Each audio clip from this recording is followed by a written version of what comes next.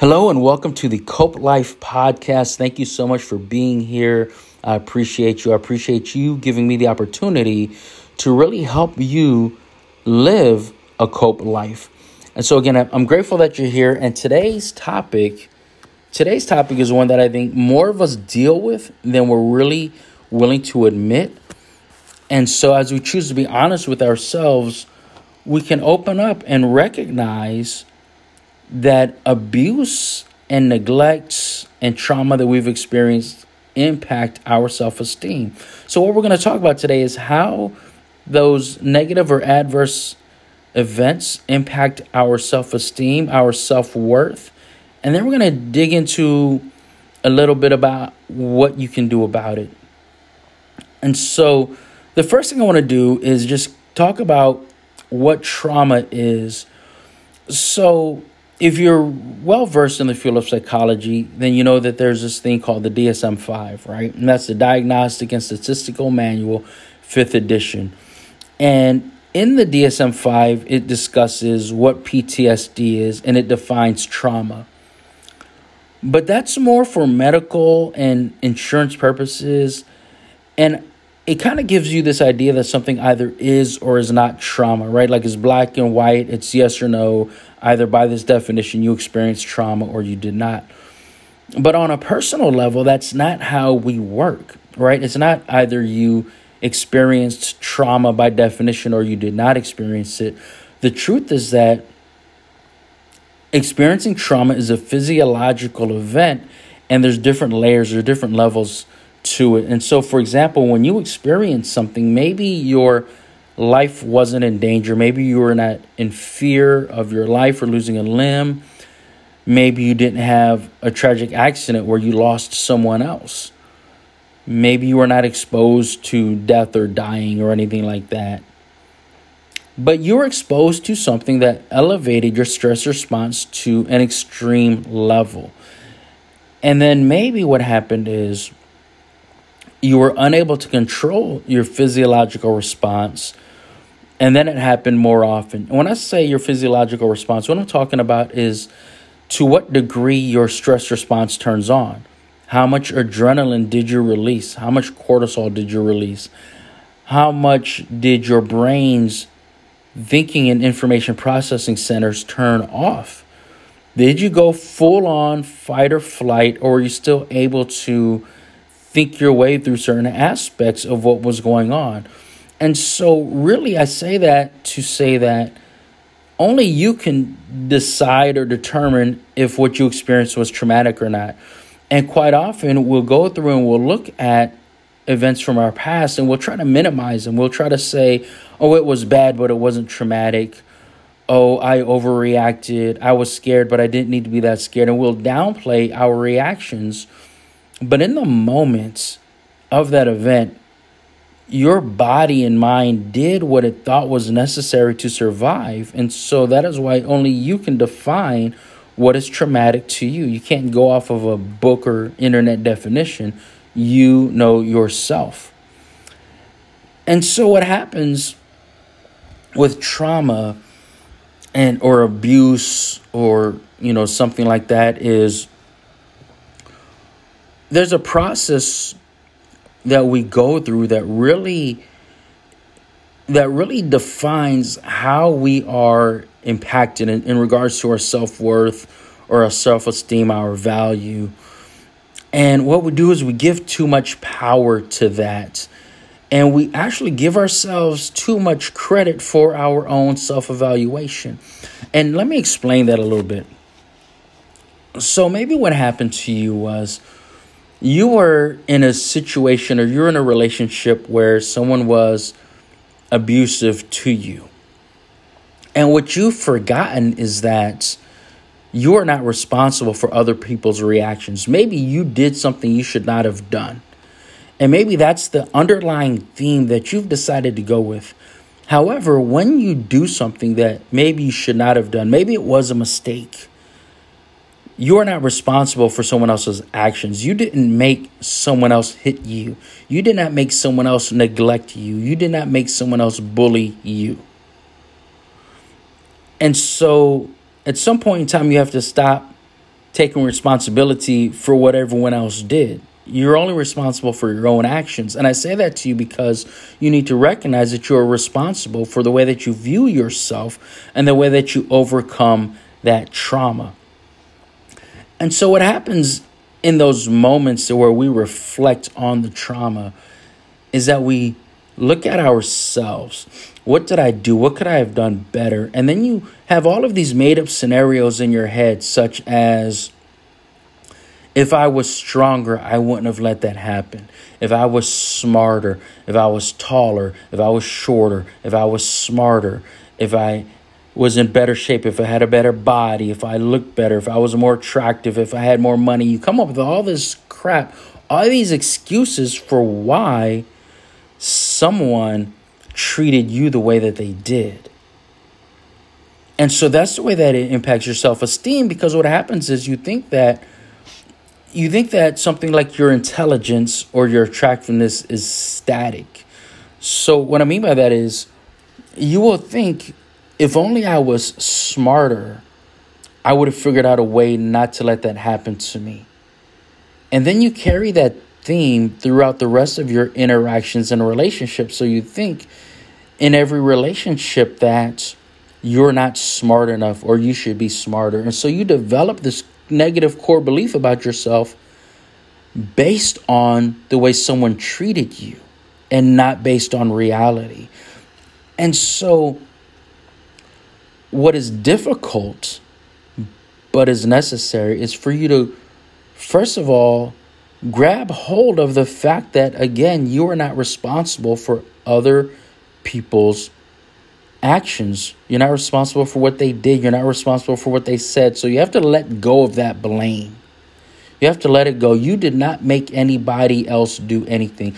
And for so many of you, and correct me if I'm wrong, for so many of you, I am talking about your childhoods. You're sitting there thinking to yourself that what you did when you were 7 years old is why a 30-year-old did something to you.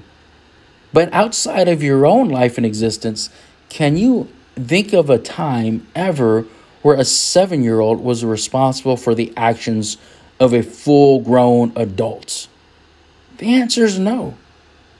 Apply those standards to yourself. What happened to you as a child was not your fault. No children are responsible for the actions of adults. You're not responsible for their thoughts, for their behaviors, for the words that come out of their mouths. When an adult says to a child, "You're making me angry," that's a lie, because we're all responsible for our own emotions.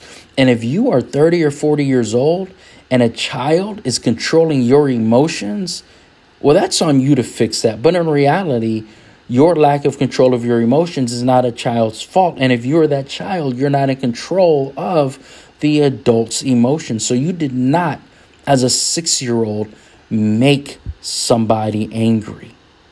You did something and they reacted angrily. And in those moments, they had the opportunity to manage their emotion, to temper their anger and to do something about it.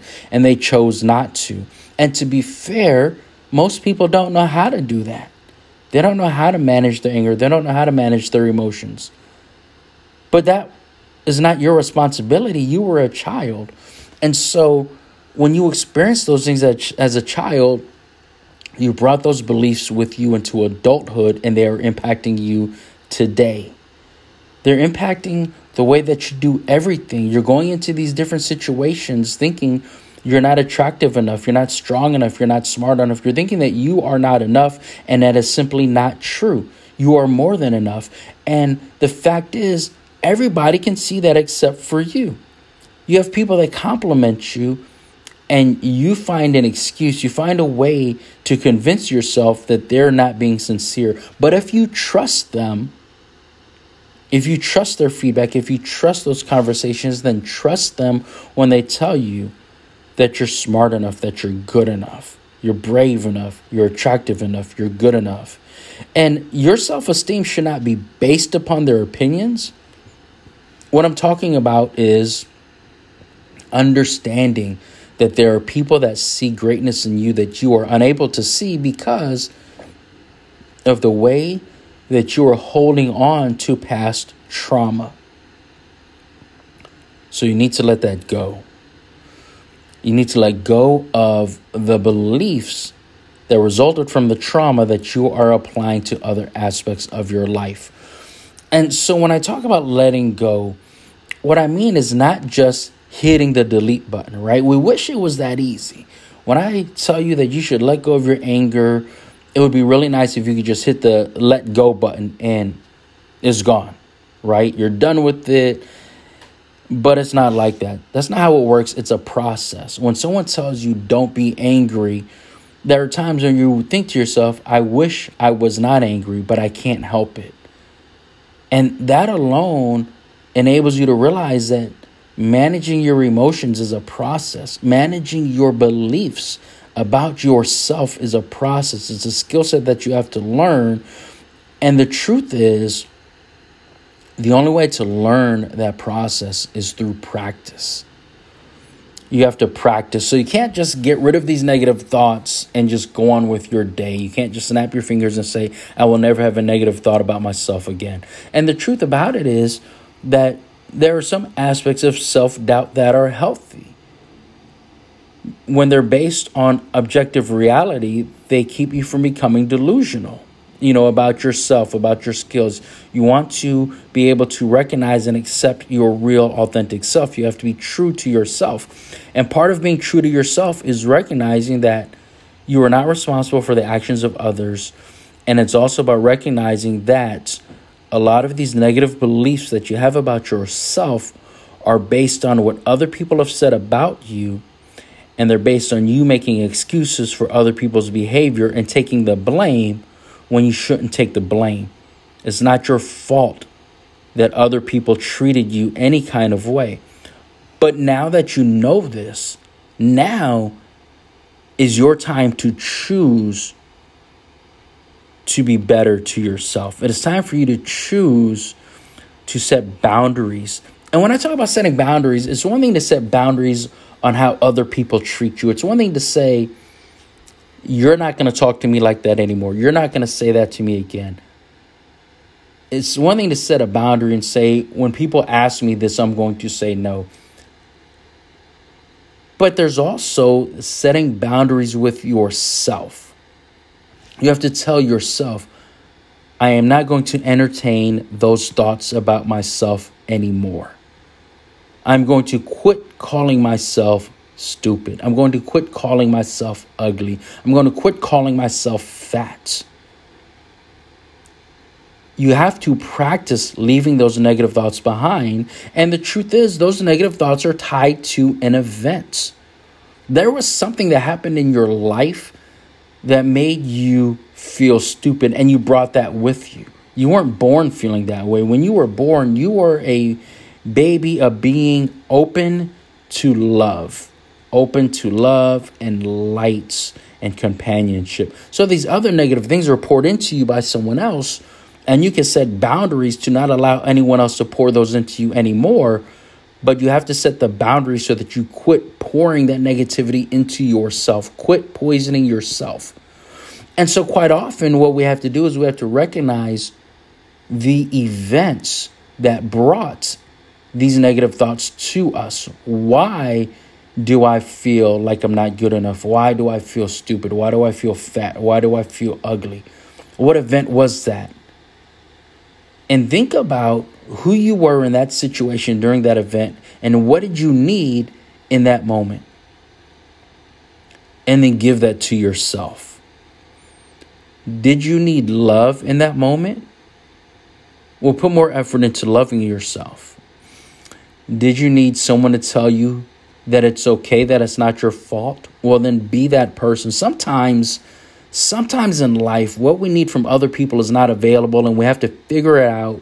We have to figure out how to do it or be it for ourselves. So if no one is around right now to tell you that it's going to be okay, then tell it to yourself. And when you were 8 or 9 years old and no one was there to tell you that that adult was wrong and you are good enough, then tell yourself that. Visualize your younger self. Visualize looking into your 10-year-old self's face and make eye contact and say, it wasn't your fault. You are good enough. You're smart enough. And you deserve to be happy. And again, this is a process. I'm not telling you do these one or two things and all of a sudden your self-esteem is 10x'd, right? That's not what I'm talking about. What I'm talking about is embracing the process of elevating your self-acceptance and self-love, elevating your self-esteem. It is a process. It takes work, and you need to know that you are worth the work. So you may need to dive into saying kind things to yourself daily. There needs to be places and times that you go where there's positivity cultivated for you. And what I mean by that is when you look at yourself in the mirror in the morning, encourage yourself. Say something positive to yourself. You are good enough. You are strong enough. You're brave enough. You're resilient enough. You can handle this. Say to yourself, it's not your fault what they did to you. It's not your fault what he said to you. You didn't deserve that. You deserve love. You deserve to be happy. And you really have to put intentional effort into these positive thoughts to recalibrate your self-esteem, to recalibrate your self-worth and your self-value. And so as you're going against and fighting back that negativity, you also have to put an effort into cultivating positivity. And so what I'm going to do is tell you a little bit about how to do that. And then I'm going to just close off this podcast for you. But you've heard me say this before.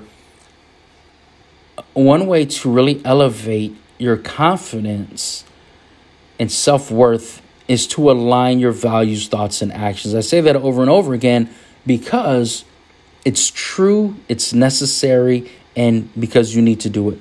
So look at what your values are. And one value that I like to highlight is integrity, right? If integrity is your value, then how do you ensure that you have integrity in your thoughts and actions? One way is through self-awareness and just recognizing that those thoughts that you're having are not true. And then acknowledge the truth and do so without judgment. Because I'm not talking about being perfect.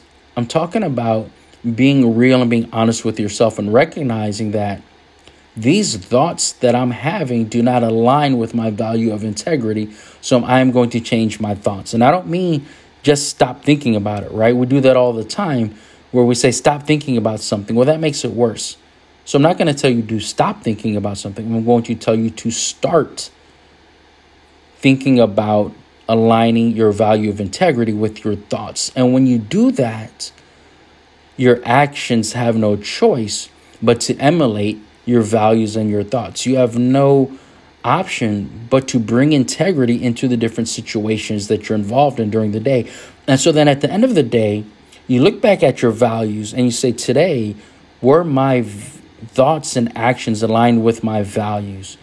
And if the answer is yes, and you were a person of integrity today, does that not mean that maybe you're a little bit better than you thought you were? Maybe you're a little stronger. Maybe you're a little braver than you thought you were.